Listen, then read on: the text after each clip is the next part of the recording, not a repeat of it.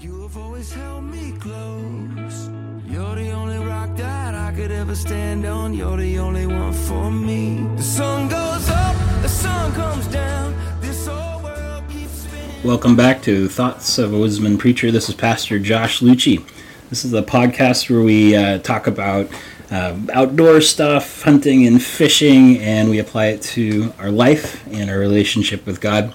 We also deal with some current issues, some things that don't often get talked about in the church, and things that are very applicable to everyday life, things that we encounter with friends, co-workers, sometimes with spouses, and things of that nature. So thanks for tuning in. All right, well, today we're going to be in Luke chapter 19 for a little while, as well as some other places. But first, I wanted to tell you guys a story. This was not what I was planning on doing a podcast about, but as I was headed out to my office to get started, I turned and asked my wife, hey, what should I do my podcast about? And, she gave me a recommendation, and as usual, she is totally right. This is exactly what needed to be talked about. But I just recently turned 40 years old. And realized that it's all downhill from here. No, just kidding. We actually had a great time for my birthday. My wife and boy took me camping over on the coast, which I totally adore. And my wife asked me, so what do you want to do for your birthday? And I was like, I really want to go deep sea fishing, go out on a charter boat. I hadn't been able to do that in a really long time, and so she and Caleb and I all went out on a charter boat. The day before, though, I was supposed to go out on a trip by myself. It was a longer trip. It was a little bit more intense. We were going to go fishing for lingcod, but the weather wasn't really cooperating. So we showed up there, got loaded up into the boats. There were smaller boats so that they could go a little faster. There's two captains going out at the same time, and as we were headed out of the basin there onto the jetties, the waves started getting bigger and bigger, and we were eyeballing the waves, and we were eyeballing each other, and everybody was in the cabin, and I was kind of out on the back there so that I could get some fresh air. And we were crossing the bar and hitting probably 6 or 7 foot swells, which is pretty good size wave action for a boat that big. At one point, we took a wave over the bow, and it went up over the cabin and soaked me pretty good. But so I came into the cabin, and we crossed the bar. It was pretty rough. Started headed out to open ocean, and the waves got bigger. Usually going over the bar, the waves are as big as they're going to get, and it gets a little calmer from there. But we started seeing 8 to 10 foot swells with whitecaps over the top. The wind was blowing pretty hard, and the captain was talking to us and saying, I think even if we were to make it out to the fishing grounds, I don't know that we could stay and fish much. The waves are just too big. Land would completely disappear. We were hopping over waves with the boat, and so we managed to turn around. As we turned around, we looked off in the distance and saw what we figured to be about a 15-foot swell. It was big. It was way too big for where we were at. And so we were all pretty nervous coming back in. We made it back in safe, but there were several times where we would be looking out one window into the ocean and out the other window into the sky. So it was pretty rough going. But, the next day we went out on a bigger boat. The waves had calmed down quite a bit. But my wife gets seasick very easily. And so her willingness to go fishing out on the ocean, and she doesn't like the ocean to begin with, that was an act of love. It was something that, it was an experience I wanted to share with them, and with Caleb, my son. He'd never been able to do anything like that. And so it was certainly something that she knew going in that this was going to be pretty self-sacrificial. It was not going to be an easy experience for her. And I was even nervous asking her to do it, but she was totally willing. We went out, her and Caleb both got really seasick, and it was not fun for them. I had a great time fishing, but I just felt awful for them. Everybody caught fish, and it ended up being a great experience. But, as I was thinking about what it takes to make a decision that way, it's a self-sacrificial type of love that I saw in action, right? Well, fast forward a few weeks, and The youth group that I work with, we're talking a lot about current issues, things that are applicable today. And the big hot topic right now with our youth is the gender issue. Transgenderism, and what do we do with this? Use of pronouns. How do we love folks who are, having gender confusion, gender dysphoria? How do we have a discussion around it and still be respectful and loving, even though we're just all really confused about the whole thing? And so we were having a conversation with one of the small groups, and they're trying to figure out, okay, what do we do about pronouns? What do we have folks that are in our lives that, were born one gender and they now identify as another gender, and they want us to use their preferred pronouns, right? So that's kind of the situation we're looking at. And so we're talking about, like, from a practical sense, what do we do? How do we handle this as young people going into not just the educational world, but the professional world too? And on top of that, we're young people that are supposed to be the mirror image of Christ, or image bearers of Christ and his love, and demonstrating what that looks in a tangible way to the rest of the world who has no idea, who's watching us through a magnifying glass. And so our choices are really important. They're crucial. They're critical.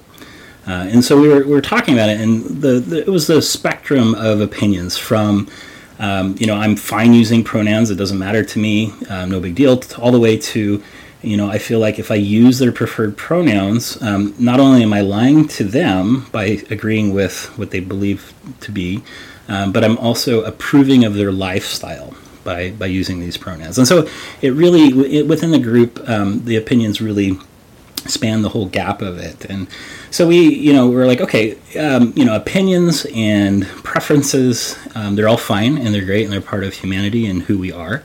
But as good, educated Christians with solid theology, we are to always filter these opinions, these cultural limitations that we have through Scripture, right?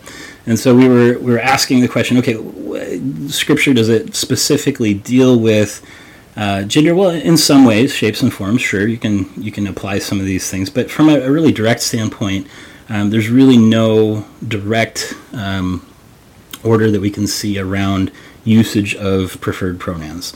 And so we have to rely on interpretation and application, right? And so that requires good, solid exegesis to be able to see the text and to pull out truth, interpret that truth, and apply it to modern day issues, right? And so, within the group, we started thinking, okay, well, what stories in the Bible, what incidences can we look at that we can pull these biblical truths from and apply to? And one of the things that came up was the story of Zachaeus, the tax collector, where Jesus was passing through. Zachaeus really wanted to see this guy Jesus. He'd heard of him. He had a reputation at that point. And but he couldn't, right? He was a man of small stature, right, is what the scripture says. And so he decided to climb a tree. This is every Sunday school teacher's favorite story to tell on the flannel graph. I don't even know if they use those anymore, but growing up, there was always the Zachaeus story because he was a wee little man and climbed a sycamore tree. I think that's how the song went. Anyway, but and Jesus's response was, come down. I'm going to go have a meal with you. I'm going to stay at your house. And this was absolutely unheard of. Zachaeus was a tax collector. He was the lowest of the scum of the earth. This was a man whose profession, the way he made money was to cheat people out of their money, to collect more taxes than what the government was asking for, and that's how he made his money. This was widely known, this was widely accepted, and because of that, this profession was widely hated and despised in this culture, right? So just by profession, Zachaeus was a despicable human being, just by notoriety, and Jesus knew this going into it, and yet he chose to go and stay at this person's house, to break bread with this person, to have a meal with this person. And in the culture where Jesus was and Zacchaeus was, this was equatable to agreeing with their lifestyle. The Bible talks about do not break bread with a sinner, and this was the lowest of the low sinners. Okay, so really, Jesus was radically choosing what? To develop a relationship with a person. Jesus was not agreeing with his lifestyle. I don't think that we could even stretch and misinterpret Scripture to even come close to that. Jesus lived a public ministry. People knew what he was about. I don't know that anybody was going to say, hey, Jesus is agreeing with Zachaeus' lifestyle. What Jesus was saying was, I see you, I love you, I want to develop a relationship with you as a human being so that I can reach you and touch your heart. And I really see this as one of the more applicable ideologies around pronoun usage.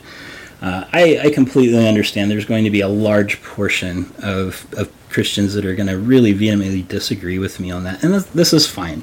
In my old age, I have come to realize that the Bible is completely inerrant. Right? I believe wholeheartedly in the inerrancy of Scripture. I don't believe wholeheartedly in the inerrancy of interpretation. Okay, I have been wrong in the past. I have, through time, come to realize, not just through time, but through realizing who God is in character and re-examining Scripture as a whole, holistic basis of understanding God and his characteristics. I've come to different conclusions than I had as a young person, different conclusions that the church that I grew up in had. I've come to realize that a lot of what I believed to be theology was culture, was opinion, was ethic, which ethic is fine. But when you try to turn ethics into morals, that's where you start to get bad theology. And we'll address that particular one in another podcast. But all this to say is that I really am beginning to understand that if you choose not to use somebody's gender pronouns that they prefer, I don't see how they could possibly see you as loving them. I can't imagine a situation in which somebody who is in that situation to say, hey, Josh is refusing to use my pronouns, but I know he loves me anyway. I don't see that. If I'm doing what I'm supposed to do and I'm living a public faith, a faith that is something people can see and touch and experience just being around me, then I'm not ashamed, right, of who Christ is and who I am in Christ. Then nobody's going to assume, even for a moment, that I'm going to agree with that lifestyle. But if I choose to use their gender pronouns with them fully understanding who I am and what I believe, what I see happening is that they're going to understand a love that they haven't experienced before. And I think through that, you can build a relationship with that person. And through that relationship, you have the opportunity to share with them who Christ is and who they can be in Christ as well. I don't really see any way that I could stretch it and say by using their pronouns I'm agreeing with their lifestyle. That was where I was 10 years ago.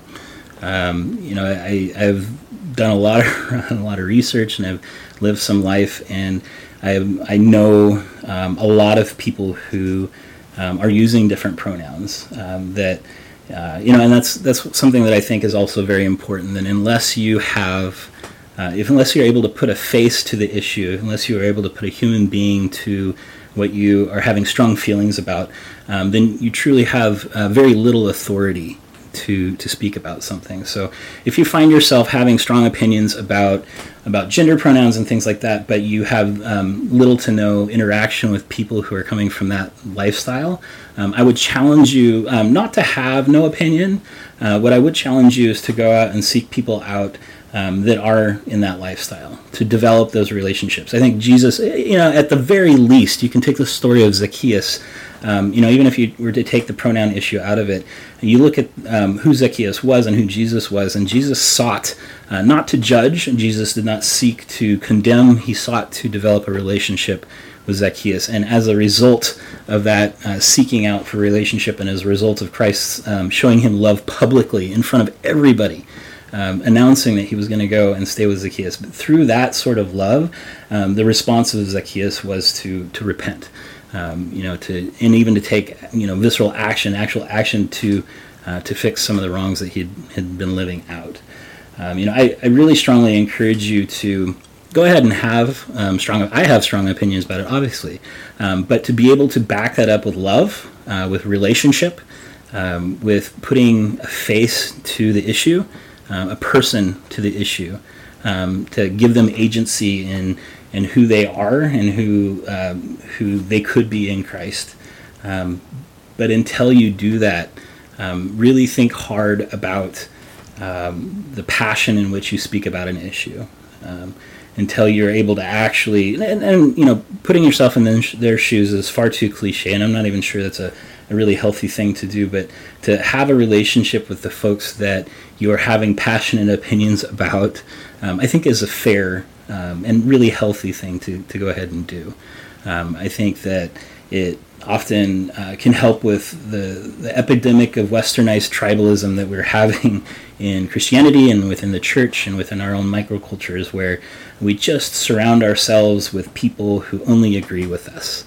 I think that that's a dangerous sort of thing to do. I think the best way to combat that is to seek out people who don't necessarily agree with you, not in order that they can change your mind, but in order that you can develop an educated empathy around it, to be able to speak with some authority, because you have a person, you have a face to the issue. So that would be my encouragement to you, to seek out ways to love, especially in the issues that you feel very passionate about. The pronoun issue is very pop culture. It's very current. I have several people that are in my life that are experiencing a lot of concern and trying to figure out what exactly they're going to be doing about that. So anyway, thank you guys for tuning in. I would love to hear from you guys about some of your opinions around gender pronoun usage, especially in Christian culture. But my biggest encouragement to you would be to go out and seek relationships so that you can be authoritative on it. All right, God bless you guys. Thanks for tuning in.